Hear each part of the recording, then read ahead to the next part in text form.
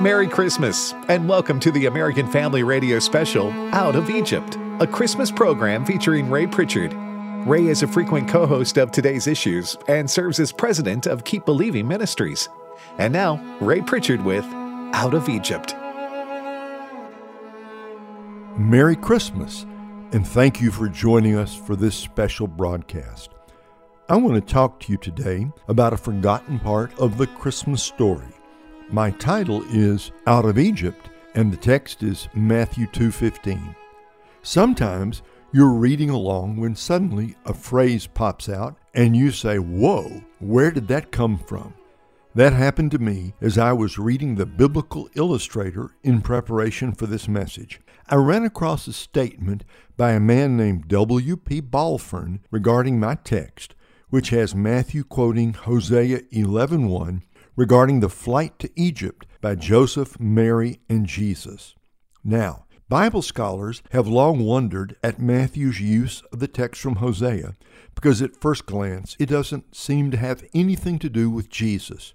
It's about the children of Israel leaving Egypt and making their way eventually to the Promised Land.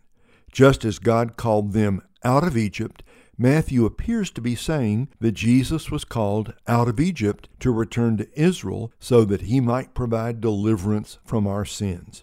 Perhaps this will make it clearer. Joseph and Mary were in Nazareth when the conception of Jesus took place. They traveled to Bethlehem, where Jesus was born.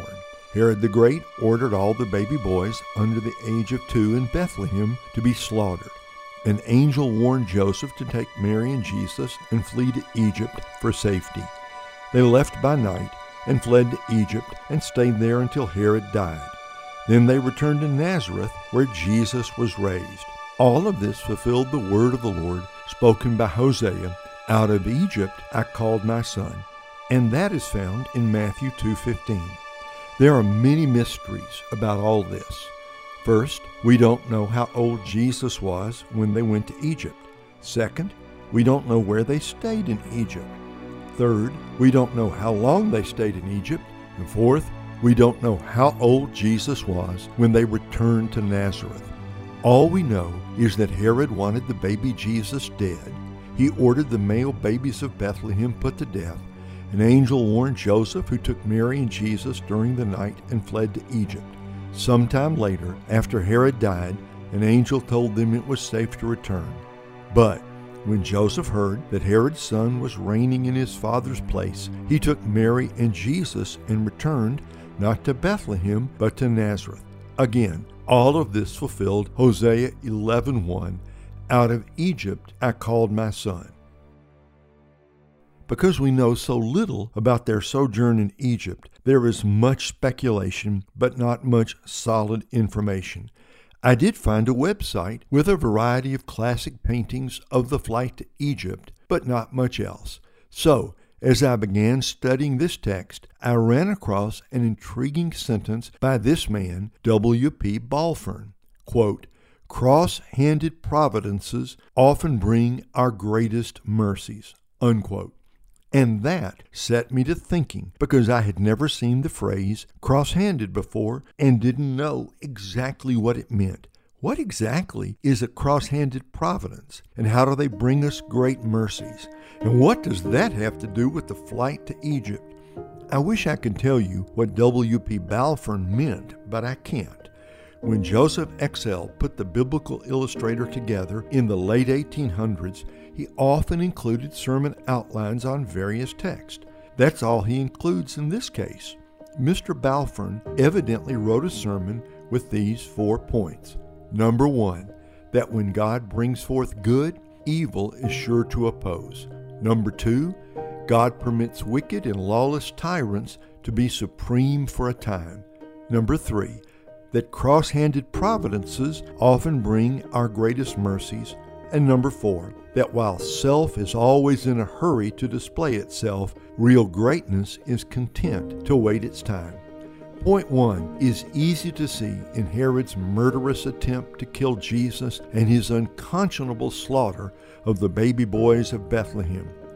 Whenever God does anything good in this world, the devil puts his demon spirits into overdrive stirring up men like Herod to do their dastardly deeds. Point 2 is obvious in that wicked men like Herod come to power by God's permission. He allows them to rise to power. He does not stand in their way, and he does not always stop their acts of monstrous evil. For some people, this poses an enormous problem, and I confess that it confounds all the righteous, because we can all see that wrongdoers not only prosper, sometimes they prosper in the midst of their bloodthirsty activities. It is a great mystery why God permits evil men to do evil things, hurting others in the process, apparently unchecked.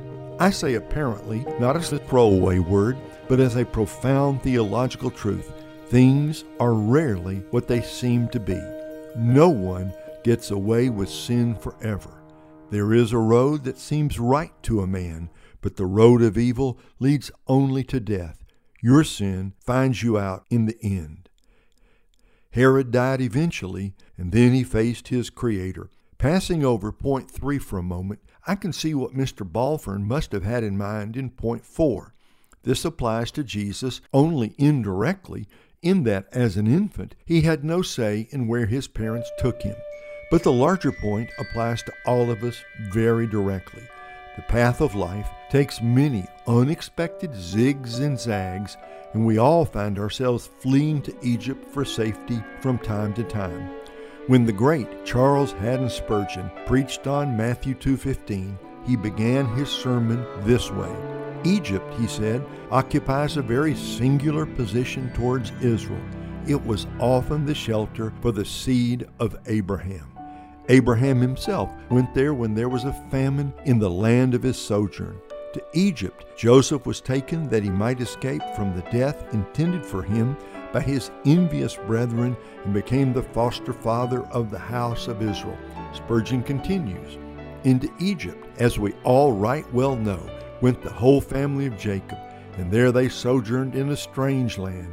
There Moses acquired the learning which was so useful to him. To this point, Spurgeon has simply recited some facts from the Old Testament that we all know and understand. He is pointing out that while God sometimes sends his children to Egypt to protect them, he always delivers them from Egypt later. So Moses and the children of Israel came out of Egypt in the great passage through the Red Sea. We need Egypt for protection, but we are never meant to stay there forever. The living seed may go into strange places, but it can never be destroyed. The host of God may walk through fire, but it shall not be burned. True greatness waits its time. It does not rush the Lord or complain when things happen slowly, or when the plans of life suddenly are overturned. By faith, we go down to Egypt in the middle of the night, knowing that one day, by faith, we will come out of Egypt. Both the going and the coming are part of God's plan for us. So much for what Mr. Spurgeon had to say. Now that brings me to Mr. Balfern's point 3, and I'll repeat it here, that cross-handed providences often bring our greatest mercies. It must mean something like this. The ways of God rarely make sense to us in moments of great crisis. Did Mary wonder about God's plan when she suddenly had to take her baby on a difficult journey across the Sinai desert to Egypt?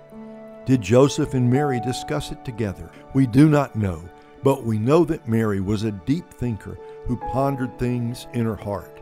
I said earlier that I had never heard the phrase cross-handed before. When I Googled it, I discovered that it is a common golfing term referring to a certain way of gripping a putter. Though I doubt this is what W.P. Balfern had in mind, the golfing image is helpful because it suggests a situation in life where the normal lines are somehow all crossed up.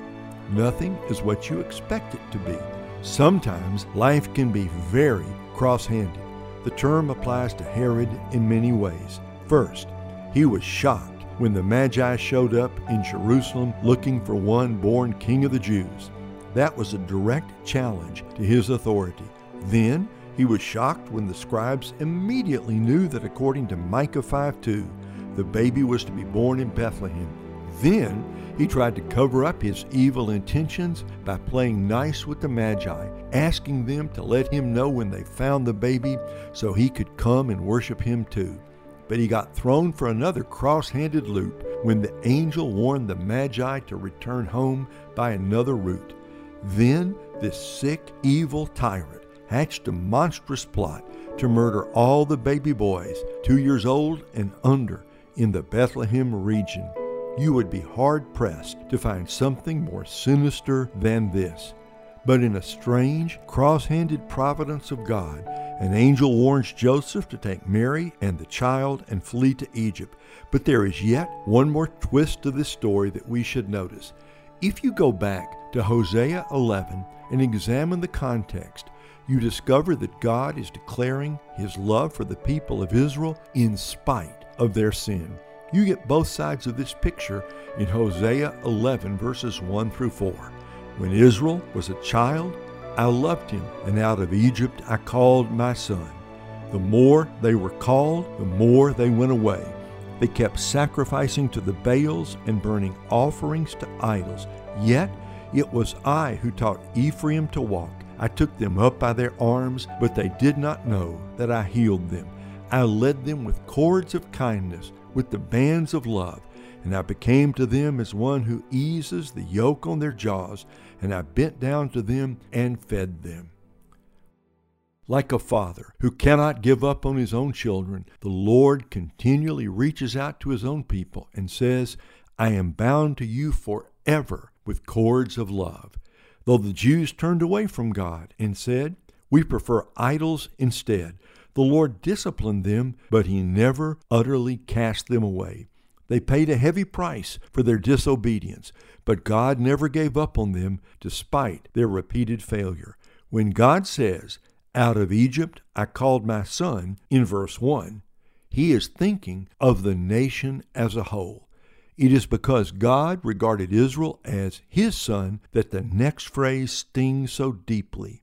The more they were called, the more they went away. The kinder God was, the more they rebelled. The more God showed his love, the more they turned away. The more God answered their prayers, the more they said, we don't need you. Nothing tests our patience or our faith like a loved one who rejects our love.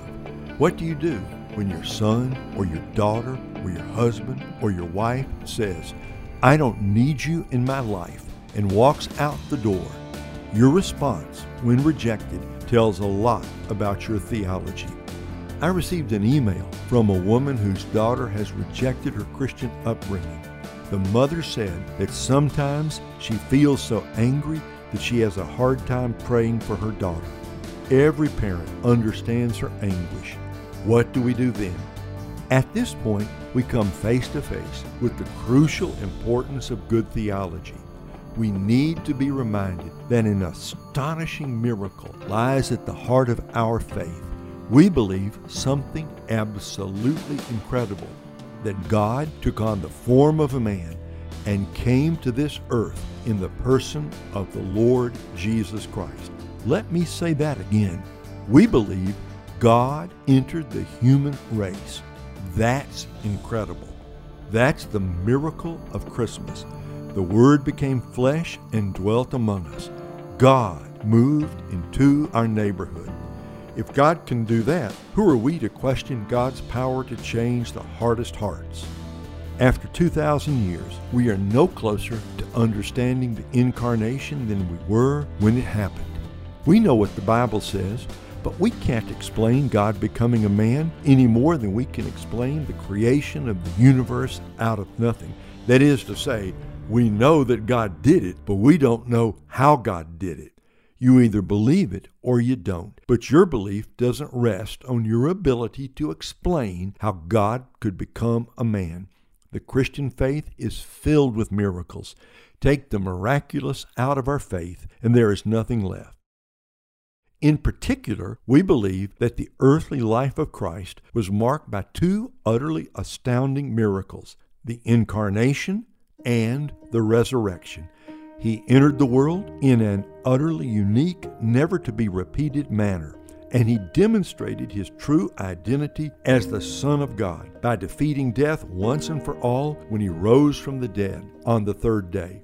I mention this because good theology can save your life when you are heartbroken over a loved one's unbelief. When your children turn away from you, it challenges everything you have been taught to believe. Sometimes, in our anger, we turn away from those who have turned away from us. We say, "Good riddance." And in our pain, and in our sadness, and in our tears, we put up walls that separate us from our own flesh and blood. Maybe our silence will teach them a lesson, or so we think.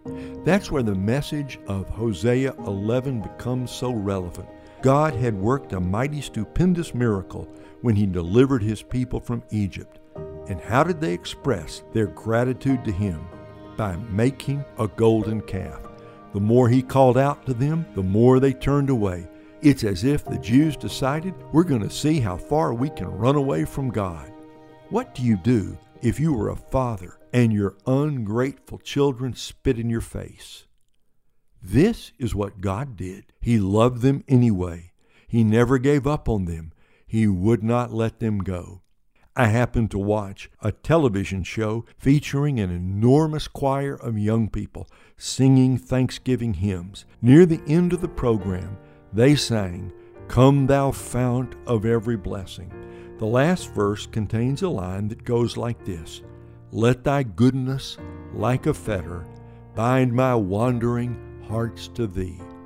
When they came to that line, the camera focused on a beautiful young woman who sang those words with tears streaming down her face.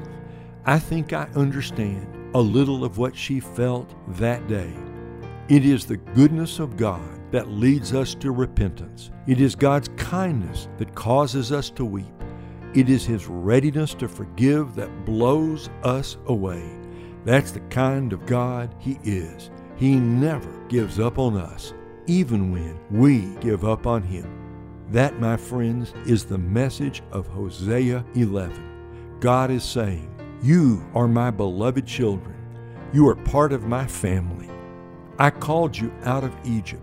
I gave you every blessing, and still you turned away from me. Your disobedience has caused you to suffer, but I still love you. I will not let you go. You are still my children, even when you disappoint me. Who wouldn't love a God like that? Who wouldn't serve a God like that? When God brought his people out of Egypt, they failed miserably and repeatedly, yet he loved them anyway. And that's why 1,500 years later, he brought another son, his one and only son, the virgin-born Son from heaven, out of Egypt. That son succeeded where Israel failed. This is God's answer to our failure. This is God's response to our sin. Here is the whole gospel in 3 simple statements. God said, do this. We said, we can't. God said, all right, I'll do it for you. God demanded perfection. We couldn't meet the standard, so God sent his Son, who was perfect in our place. God demanded payment for sin. We couldn't make the payment, so God sent his Son, who paid the price in full on our behalf. His holiness demanded a perfect sacrifice. His love sent us his Son. In this, we see the glory of the gospel. God says, you must. We say, we can't. God said, I will. And he sent his Son from heaven to earth to do for us what we could never do for ourselves. That is why the Bible repeatedly declares that salvation is of the Lord. Everything starts with God. Salvation doesn't start on earth and rise to heaven. No, 1,000 times no. It starts in heaven and comes down to earth. God takes the initiative. He makes the first move. And that's why the most famous verse in the Bible begins this way: for God so loved the world that he gave. You will never understand why Jesus came until you grasp the meaning of those words. Jesus is God's gift to the human race, entirely undeserved, a gift given in spite of our sin, a gift many would despise and reject, a gift that would be brutally crucified. But even his crucifixion was part of the gift from God. In his death, he gave us life. We can expand this thought in many directions. God knew we were dead in our sins, so he sent Christ to give us life. He knew we were his enemies, so he sent Christ to make us his friends. He knew we were orphans, so he sent Christ to bring us into his family. He knew we had no hope, so he sent Christ to give us a home in heaven. He knew we were poor, so he sent Christ to make us rich. He knew we were enslaved, so he sent Christ to set us free. He knew we were afraid to die, so he sent Christ to die and then raised him from the dead. He knew we had nothing, so he gave us all things in Christ. What he demanded from us, he gave to us. What we needed, he provided. That is why God called his Son out of Egypt. It is an amazing cross-handed providence of God that brings a river of mercy flowing from earth to heaven. When we ran away, he ran after us. When we wanted nothing to do with him, he chased after us. When we said, "Get away from me," he said, "I love you too much to let you go." That's why that young lady wept as she sang, "Let thy goodness, like a fetter, bind my wandering heart to thee." As we think about Christmas, let's marvel at the kindness of God, whose love goes farther than our love would ever go. No wonder we sing. No wonder we celebrate. We all need him, and we need him more than we know. This truth is worth repeating. You're in good hands when you are in his hands, for those hands rule the universe. If our greatest need had been information, God would have sent a teacher. If our greatest need had been technology, God would have sent a scientist. If our greatest need had been money, God would have sent a banker. If our greatest need had been pleasure, God would have sent an entertainer. But since our greatest need was forgiveness, God sent a Savior, and he called him out of Egypt to be our Savior and our Lord. And this is the surprise, the cross-handed providence of God, the wonder, and ultimately the delight of Christmas. God did what we would never have done, and in so doing, he opened the door to heaven for all of us. Joy to the world, the Lord is come. Let earth receive her King. Place your life in his strong hands, and you will never be disappointed. Christ came out of Egypt to be our Redeemer. What a God! What a Christ! Glory to his name forever. May our hearts be filled with joy and wonder and overflowing faith this Christmas season. From all of us at American Family Radio, I wish you and yours a very Merry Christmas. You've been listening to the American Family Radio Christmas Special, Out of Egypt, a special Christmas program featuring Ray Pritchard. Ray is president of Keep Believing Ministries and a frequent co-host of Today's Issues on American Family Radio. To connect with Ray or learn more about Keep Believing Ministries, visit keepbelieving.com. And to listen to this message again, visit the podcast page at afr.net. Out of Egypt is an American Family Radio special presentation.